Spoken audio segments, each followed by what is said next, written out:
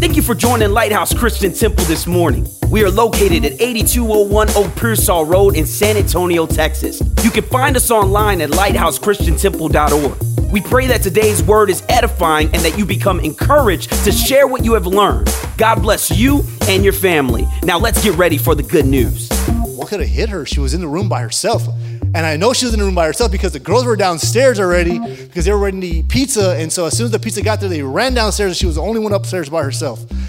And so I tried to console her and comfort her. And I told her, it's okay. Don't worry about it. It's good. You're fine. I looked at her face. She was fine. And she's saying, no, my nose, it hurts. And I said, you're fine.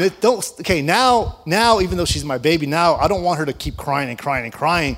So I'm like, you're going to be fine. You're a big girl. You're not a baby. You're not a crybaby. And then I named some kids that I know that are crybabies. I say, you're not like this kid and that kid. I'm not going to say them today because protect identity. But I told her, you're not going to be a crybaby. And she stopped crying. I said, here, eat some pizza. That always fixes everything, right? Shove some pizza in your mouth and it'll stop you from crying. So she sits there and she's eating, but she's aggravated. She's irritated. And over the course of 2 slices, she kind of settled down. And she went to her room and she was fine. And she went to go play. And then I went upstairs because I had to get down to the bottom of what rock hit her in the face. And I said, give me the rock that hit you in the face, Karini. And that way I could throw it away. And she's like, looks at me like, I don't know what you're talking about. And I said, you said a rock hit you. Give me the rock, baby. I don't want it to hurt anybody else. Let me have it.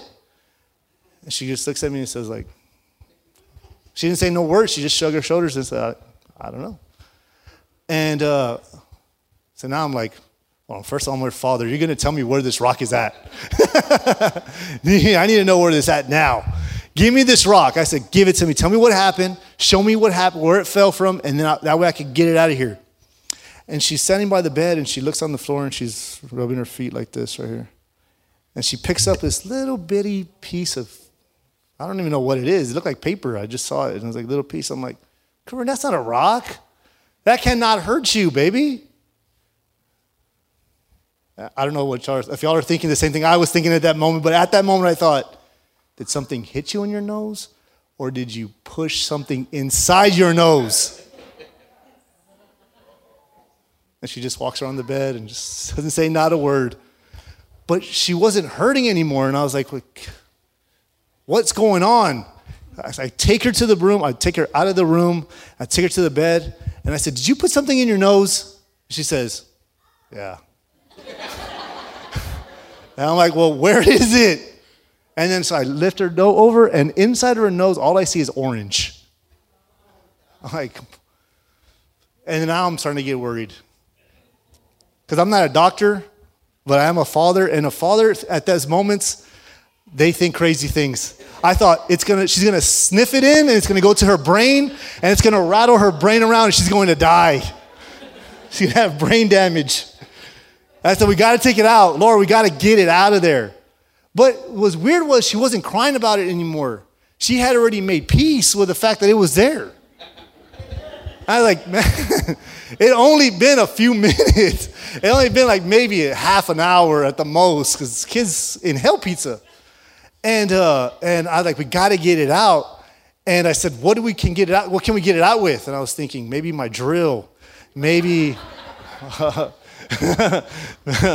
Let's see what I can get out. She's like, no, tweezers. That's probably a better tool. And I was like, that might work too. Go ahead and bring that out. And if not, I'll bring something out more powerful.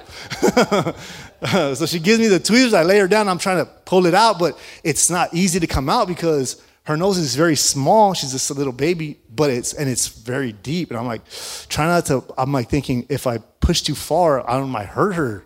And so but at the same time, it's bothering. Now it's starting to bother her because she knows she's remembering it's there, and because we want to remove it, and that's the reason it's bothering her. And then it's bothering her because we're restraining her and we're trying to help her. But even in our trying to help her, she doesn't want help. She's like, it's already fine. It doesn't hurt anymore. It's good. Just leave it there, and at some point things will change. It'll probably fall out or something. And we can't get it out, and I'm getting more irritated. I'm saying, okay, Corinne, she's 3, but I'm thinking she's 20 because I'm trying to give her instructions that only a 20-year-old can understand, not a 3-year-old. And I'm saying, blow out with your nose. And she goes, and I said, dang it. No, with your nose. And she goes, and I said, no, not up, not in with your nose, out with your nose. I'm getting very irritated. I'm getting very, because it's going further and further, and she's not working what she's doing. And so the more she sniffs it in, the higher it goes, the more elevated my anger gets. And now I just want to just like push it out as hard as I can out of the back of her head. But I don't because I can't. And so finally, I don't know how Laura gets her to blow her nose. And what comes out is a rock, like a clay, like a Play-Doh rock, like this big, like a huge rock. I said, I don't even understand how did you even push that in there? In the beginning, when you put it in, like you knew it didn't fit, but you just decided to push it in more. And when it didn't fit, even after you continue to push in, you just thought to yourself, just more. And And I said, don't be putting things in your nose, which is you would think that's logic, right? Don't put things in your nose. Nothing belongs in your nose. And I looked at this rock and I was like, how in the world could she just get comfortable with this big thing in her face? This huge piece of rock. And I was relieved, but I was terrified, and I was very angry at the same time, but we got it out. But I think that goes pretty good with my sermon. That's not just a story just to tell, because the title of the sermon is, can you put it up there? Making Peace with Pieces, okay?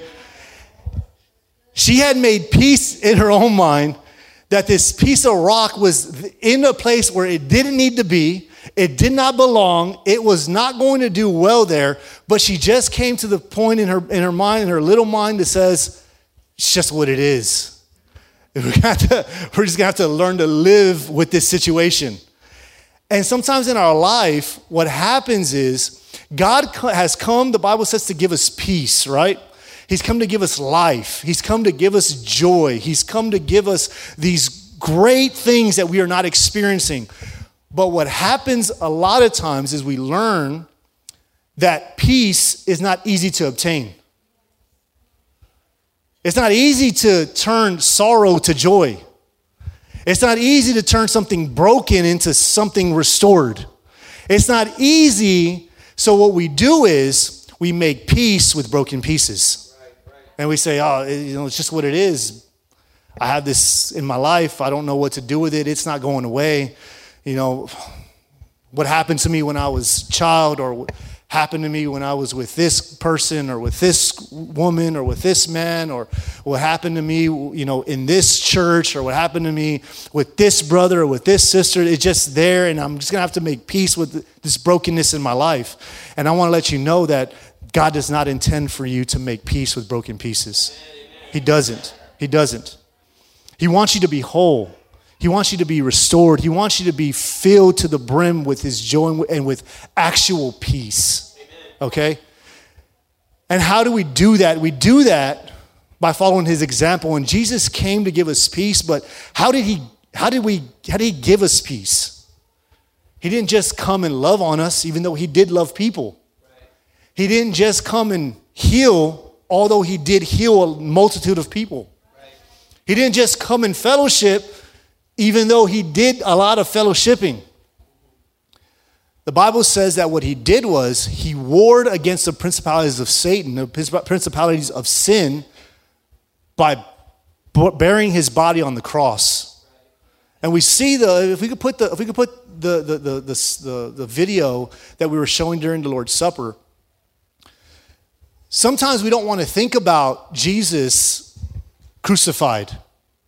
Sometimes we don't. It's not a pretty thing to look at Jesus and watch him being beaten, and watch him being humiliated, and watch him being stripped down naked. paraded through the streets, people mocking him, people laughing at him, people pointing at him, people just ridiculing him over and over and over, all the way to the cross. And you see him at the cross, and they lay him down. They're making him carry this big cross he can't carry because his body is so beaten already that he drops it, and somebody has to come and help him pick it up and help him walk it to the hill of Calvary. And you see him, and they lay him down on that cross, and they tie his hands to it, and they put the nails through his hand. You can hear the banging of the nail right in your mind. You hear it, bing, bing, and they put it in his feet, and then they get him, they pick him up, and probably the pain that you can probably hear just screeching from his body, just because it hurts when someone's hanging you from your own body weight, just on those nails and on your feet. And it's an excruciating death that Jesus suffered, but it was his war. It was war that he did on that cross. He went to battle for you. And they thought that he lost, and it seemed like he was over because his body died. But his spirit was very much alive. Amen. And his plan was very much in action. And you see that 3 days later, they open the tomb, and they find out that the tomb is empty. Why? Because Jesus is risen. Right? The war that he started on the cross, he finished outside the tomb. Right? And so we see that, and you say, man, Lord, what does that mean to me? That means that warring for peace is not going to be simple. It's not going to be easy. It's going to be hard. It's going to be difficult. It's going to take work, and it's going to take sacrifice. The Bible says in Galatians chapter 2, verse 20, it says, I have been crucified with Christ. I have been crucified with Christ, and it is no longer I who live, but Christ lives in me. The life which I now live in the flesh, I live by faith in the Son of God who loved me. And listen to this, he gave himself up for me, right? He went to the cross. He's remembering, he went to the cross, and all the sins that I had, all the brokenness that I had, he put it on that cross, and he paid the price for it. He's coming to give me peace, but I still got a war.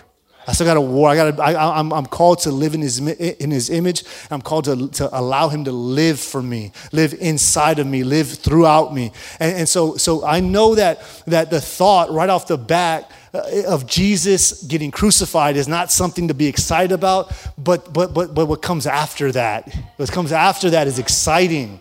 And you see, like, these people are they're coming forward, and they're giving their lives to Christ, and then they make the decision to get baptized.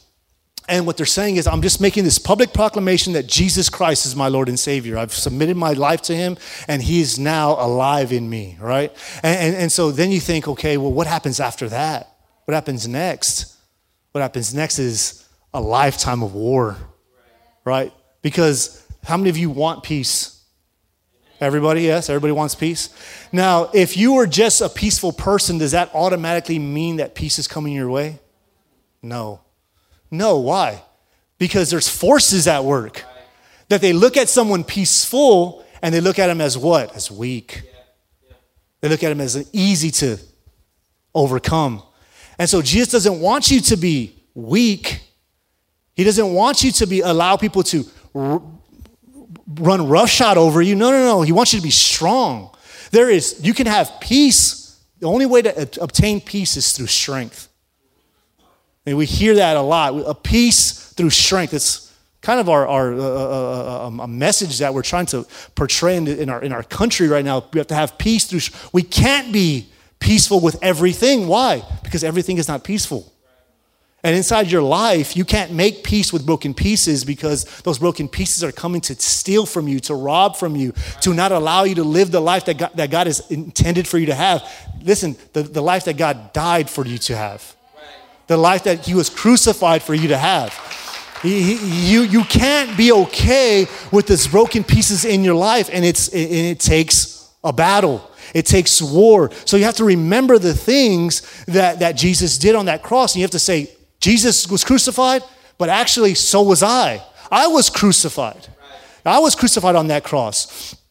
Galatians 5:24 says, and now those who belong to Christ Jesus crucified the flesh with its passions and its desires. And so how do you do that? Every day you have to wake up and you have to decide, what's natural to me is unnatural to God. It's not natural to God. And so the only thing that I can do is then turn myself over to God every morning, because I want to allow myself to be run over by my flesh and my passions and my desire. But the fact is that Christ died on, so I wouldn't have to let that happen. I can't make peace with something that is not peaceful. And sin in your life is not peaceful. Sin in your life will tell you that it's better, that it's good, that it's easy. But there's always a price to pay for it. And then you go into a cycle of sin and you say things like, I'm not feeling good today. Let me run to this and it'll make me feel better. But if you're a believer and you're a Christian, then it says, actually, it makes me feel worse, Gilbert. And then I feel worse and I feel ashamed, I feel guilty, and what do? I run back to that same thing again because it temporarily subdues the thoughts of guilt and shame. And so then I do it again and then I feel even worse. And so what do? I run back to that thing to get temporary satisfaction again, and then all of a sudden, now I've done it so many times that now I'm just making peace that this is the kind of person that I am, that this is the kind of life that I have, and I'm numb. I'm numb to the things, I'm numb to sin now in my life. And it says, you have to crucify your flesh with its passions and its desires. And listen to what 1 Peter chapter 2, verse 24 says. It says, and he himself, speaking of Jesus, brought our sins in his body up on the cross so that we might die to sin and live for righteousness. By his wounds, we are healed. Right? So you're saying like, this is, how do I receive peace? How do I receive peace? I look to the cross. I looked at what Jesus did on the cross and I said, the price he paid was too big and was too good and was too complete for me to deny that. I don't want to go back to my old life because of what Christ has already done. He's already purchased a new life for me to have. And if I put my faith and my trust in that, then it gives me strength and power to then say no to sin. And say no, I'm going to deny sin. And listen, sin is not just something that happens around you, Jesse. Sin is something that is going on inside of you, right? It's your passions. It's your desire. It's your flesh. And so sometimes we can make the mistake in saying, Satan is after me. The world is all around me. And he says, no. What happened is sin is inside of you. And there's a battle inside of you against the flesh and the spirit, and it's at war. It's at war. And so the only recourse is to fight against it.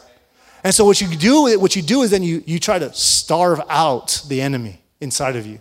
You say, listen, if I'm having trouble with whatever sin it is, and everybody has their own, so I don't have to put a name on it because you're already thinking it in your mind.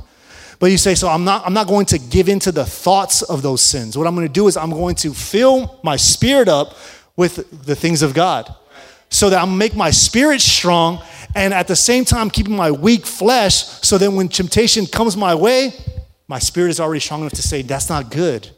That's not right. That's not what God wants for me. That's not what God has for me. God has something better for me, and I'm already living it day by day. I don't have to go back to something that was killing me day after day. God came so I can have life and have it in abundance. Amen? Amen. Have it in abundance. And so I wanted to give those thoughts. I wanted to give those thoughts because when we look at this story in Luke chapter 15, if everybody can start to turn there, Luke chapter 15, we're going to start on verse 11, and we're going to read down to 24. And it's a familiar story, but I think it's an important story, and we can learn some things from it. And I hope that we do today, because God does not want us to make peace with brokenness in our lives. He wants us to war against our flesh, war against the things in our lives that are not reflecting the goodness of God. And that goes for a lot of things.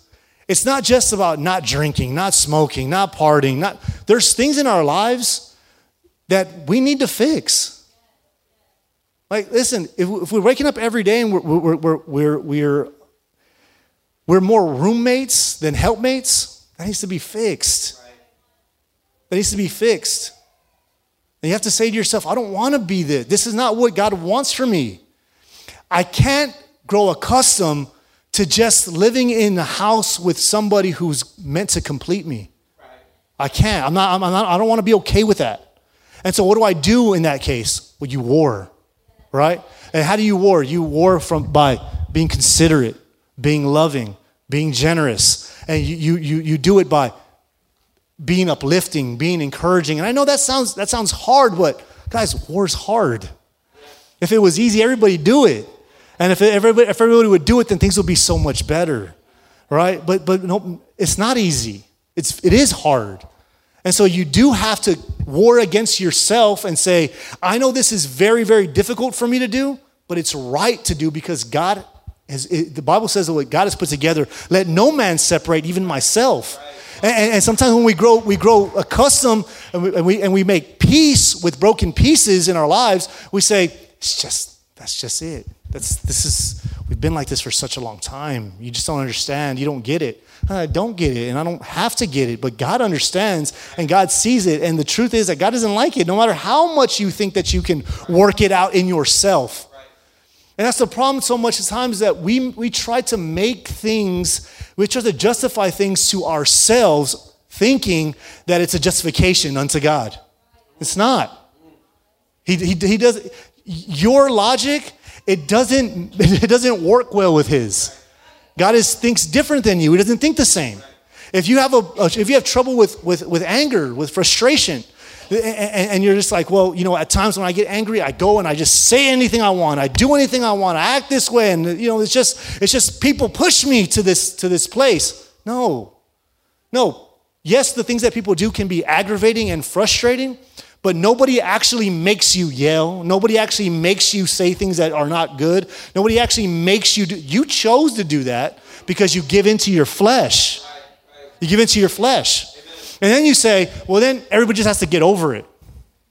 Well, I don't think that's a right thing. I don't think that's a right thing to do in the house of God. I don't think that's a Christian thing. That's not a Christian mentality to have. It's to say, if somebody hurts you, somebody wrongs you, somebody does something, then just sweep it under the rug and get over it because you're a Christian. Well, God doesn't do that either. God doesn't just forget things. God forgives those who repent. Repentance brings forgiveness. And inside the house of God, there has to be a change, a shift of thinking, a shift in our heart to say, if I hurt you, I will apologize, I'll make things right. Right? And if I make things right, then there could be restoration, there could be forgiveness, and you could move on from that.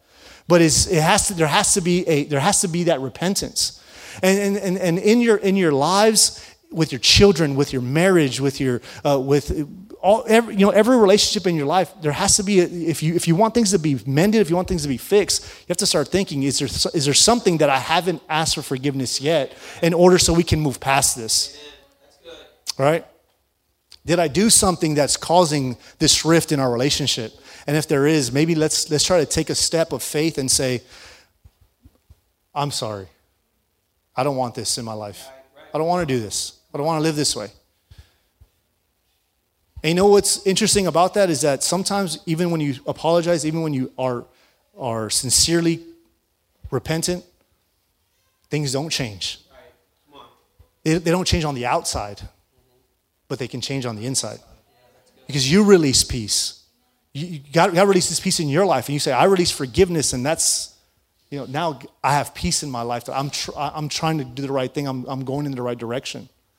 I'm not just letting things be. I'm not making peace with broken pieces. Amen? And so Luke chapter 15, we're going to go kind of quick.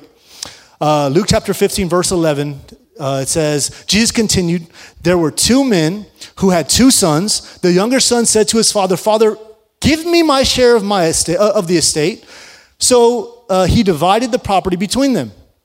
Not long after that, the younger son got together all he had, set off to a distant country, and there he squandered, someone say squandered, his wealth in wild living. After he had spent everything, there was a severe famine in that whole country, and he began to be in need. Now, this is a parable. It's not a true story. Jesus is telling a story. And so because it's a parable, sometimes there could be there's there's a meaning to it, but there's also could be like sub-meanings and like sub-understandings of what he's saying, right? There's like treasures, Easter eggs inside the story. And so in this story, we see this man, and he has two sons. One is older, one is younger, right? They're not twins. Even if they're twins, they still come out for different times. So one is older, one is younger. The younger one comes to the father and says, listen, I am tired of actually living in this house. I want to do my own thing. I want to live on my own. I want you to go ahead and divvy up the estate now. Give me my inheritance, and I'm going to go on my way. And I need freedom. Someone say, I need freedom. I need freedom. Freedom is not free, all right? And we're going to see that because he went off and he spent everything he had. Freedom costs. I like to remind my children that freedom costs, because my children don't like every rule I have. And I'm sure your children don't like every rule you have. And you as parents didn't like every rule your parents had. But as parents now, we moved out and we realize freedom's not free. Freedom's expensive, very expensive. And we want to do things on our own, and we take what we have and we go and we use it. And this man did. The father divvied up the estate. He gave him his portion. In this young man's mind, did he say, you know what I want to do? I want to go in and waste all my dad's money. No, because he's looking at himself now. He's saying, this is my money. I don't want to go and squander my money away. I don't want to go and wreck my life. I don't want to go and ruin my prospects. I don't want to go and destroy my name. I'm not trying to go into the world and just ruin everything. No, freedom. I have freedom to make choices. And in our life, we come to Christ, and even before, we have something called free will. And we get to make choices on our own. And because we have that free will, God is saying, these are your choices, and with them come your consequences or your reward. What you do with it is up to you. So we take what he has, and we're not sitting around saying, you know what, today I want to do, Emery, I want to go ahead and ruin my whole marriage. I want to go ahead and get addicted. I want to go ahead and get addicted to pornography today because I know that's just going to really make my wife upset, and really it's going to ruin our relationship. And then it's going to destroy my children, and then they're going to go off and live broken lives, because that's just exactly what I was planning to do today. You know what I'm going to alcohol. I think I just need to pick up an addiction today.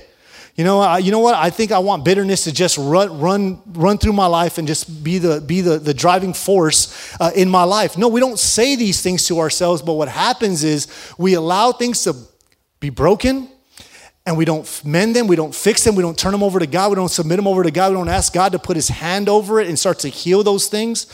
Instead, what we do is we let it get more broken. And then more broken. And before you know it, it's just in a bunch of pieces, and then you can't put it back together. That's what this young man did. He had no plan. He had no real thought. It just said not long after the dad divvied up his estate, the young man got his stuff together. He got together all he had and set off for a distant country, because when you're broken and when you're in sin, especially as a Christian, what you don't want to do is you don't want to be around the things of God or the people of God. And so you say, you know what, it's so much to be here. It's too aggravating to my spirit.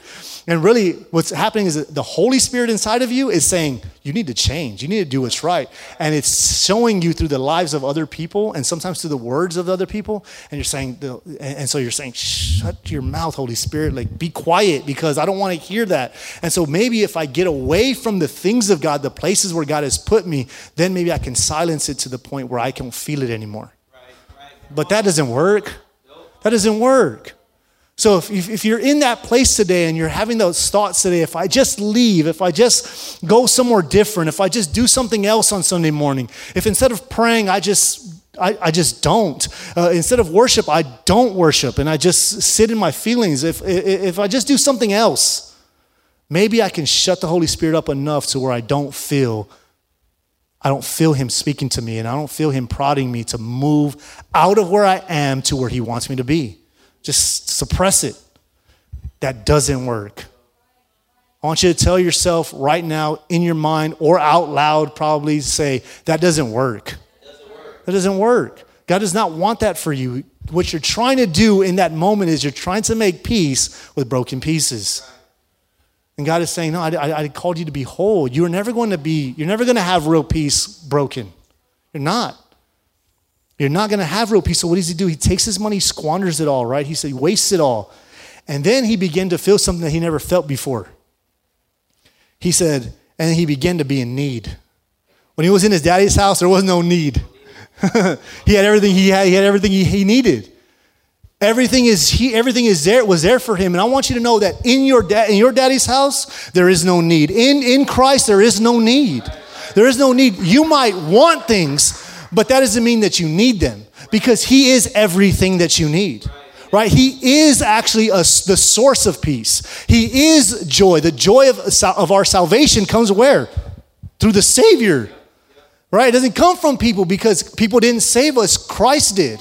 How do we feel complete? We feel complete in him because he gives us an identity. He gives us purpose. He gives us everything that we need, so we don't have any. But when we leave the things of God and when we start to stray away and we start to become broken in sin and in the world, what happens is you start feeling something that you didn't feel before, and that's a need. You start feeling this need and you say, okay, how do I feel this? What do I do now that I'm in this place? And what did he do? Listen to what he did. He says, so he went and hired himself out to a citizen of that country. Well, you know what he did? He sold himself out. Right. Do you feel like that sometimes? I sold myself out. We might not feel it, but we actually do it a lot more times than we actually think. Because what we do is we give into things that are not for us. We give into things that are only wanting to use us and abuse us. How do you know that this person, he was looking for a job. He wanted money. He needed to take care of himself. So he went and he sold himself out to the citizen of this country. But listen what happens. This is how you know that it was a one-sided deal.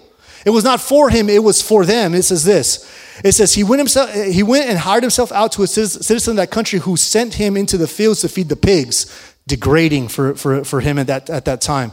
He says he longed to fill his stomach with the pods that the pigs were eating, but no one gave him anything.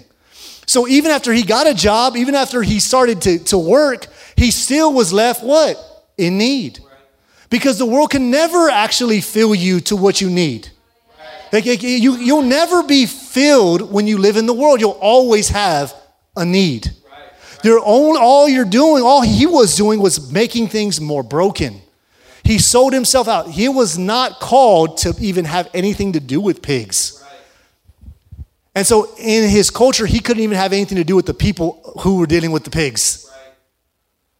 But he said, you know what? Forget who I am. Forget my identity. Forget what forget like where I come from. I'm willing to do anything. And sometimes we get to that point, like I'm willing to do anything just to forget about what's happening. So I'll sell myself out. I'll drink my sorrows away. I'll sin my sorrows away. I'll do all these different things so that I could just make peace with the broken pieces that I'm in right now. God does not want that for you, and God did not want that for him. And it says, so he longed to fill his stomach with the pods that the pigs were eating, but no one gave him anything. When he came to his senses, he said, how many of my father's hired servants have food to spare? He said, more than enough. My father's servants have more than enough, and I am here, and I'm starving to death. And today, I think that God wants you to come to your senses. I think that this whole thing is a setup for us to come to our senses and say, you know what? The way I'm living, what I've been experiencing is so much less than what God actually has for me. And I'm just starting to realize it now that there is more than enough in my Father. There's more than enough if I do what? If I turn away from this. And what is that? This is what he says. Verse 18. Ooh, we're 50 already? Okay. 18, it says, I will set out and go where? Back.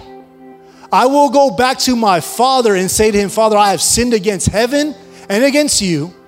I am no longer worthy to be called your son. Make me like one of your hired servants.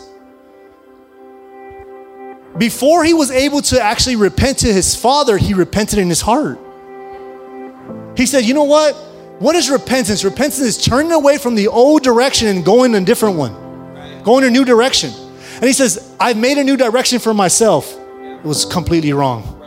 I'm lost. I'm more lost than I was before. I thought I was a slave in my father's house. I actually am a slave to sin. I imprisoned myself. Let me do this. Let me turn around. Let me turn around and let me go back.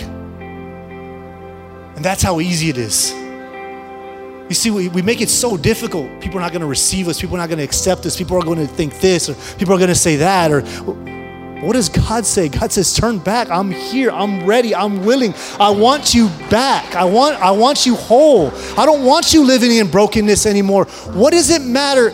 I'm the one who saved you. It's my forgiveness that you need. It's my restoration that's going to make you whole. I'm the one. Don't worry about whatever. What if he thought, can you imagine what my brother's going to say when I come back? I wasted a third of our inheritance. I wasted it. Think about what everybody's going to say.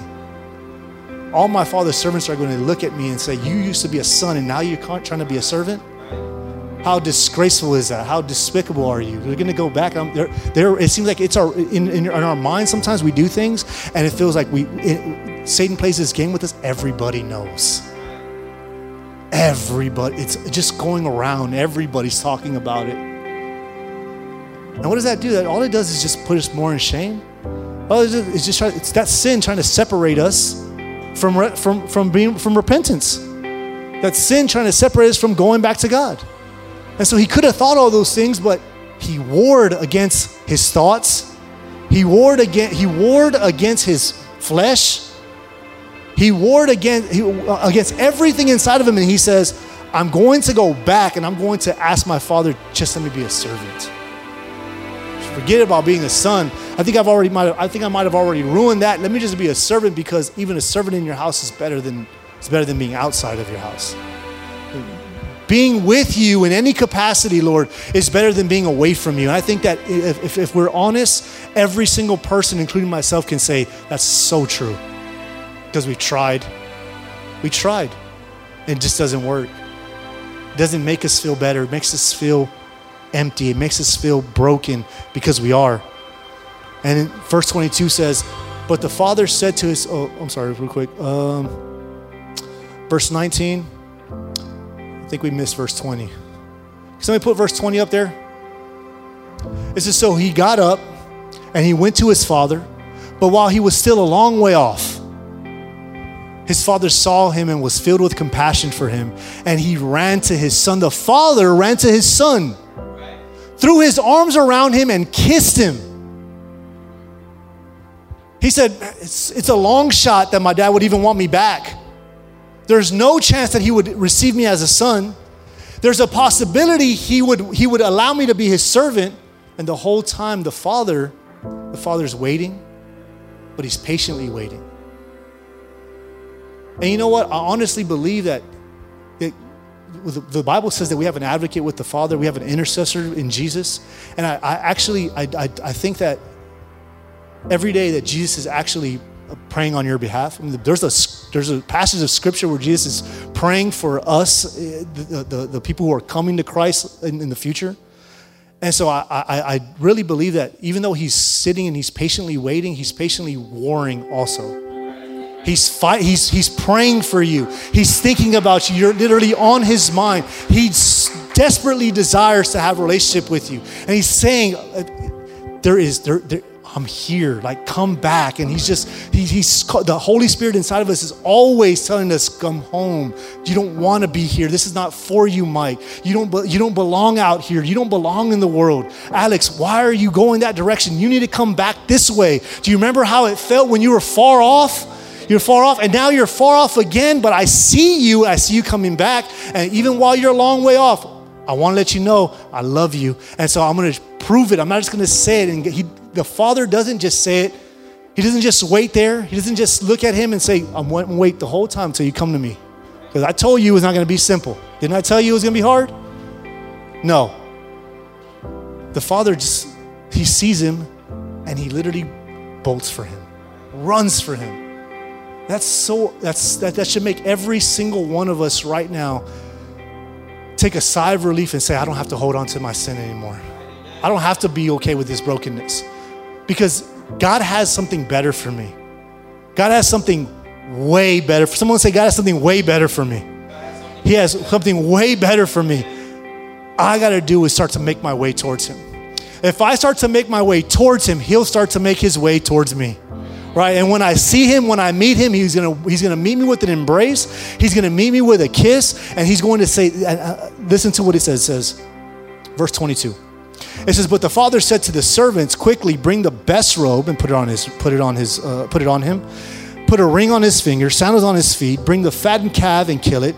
Let's have a feast and celebrate. For this son of mine was dead and is alive again. He was lost, but now he's found. So they begin to celebrate, right? They began to then do what? Emulate the father, because the father was already having a celebration. And so he said, now it's not our celebration, it's our celebration. This son of mine was lost and now he's found.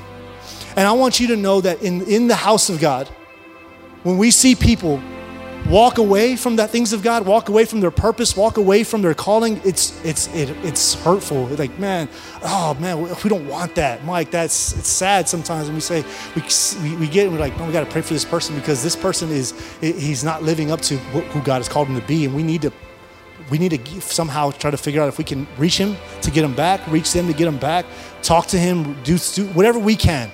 But ultimately we understand that it's a choice. The choice that everybody has to make on their own, but we give an opportunity. That's our responsibility to give an opportunity to say, hey, when you're ready to come back, God is here. Like God, whoever God has called you to be, you can be that, but you got to come back. He's not going to be okay with you doing it this way. He only wants you to do it His way.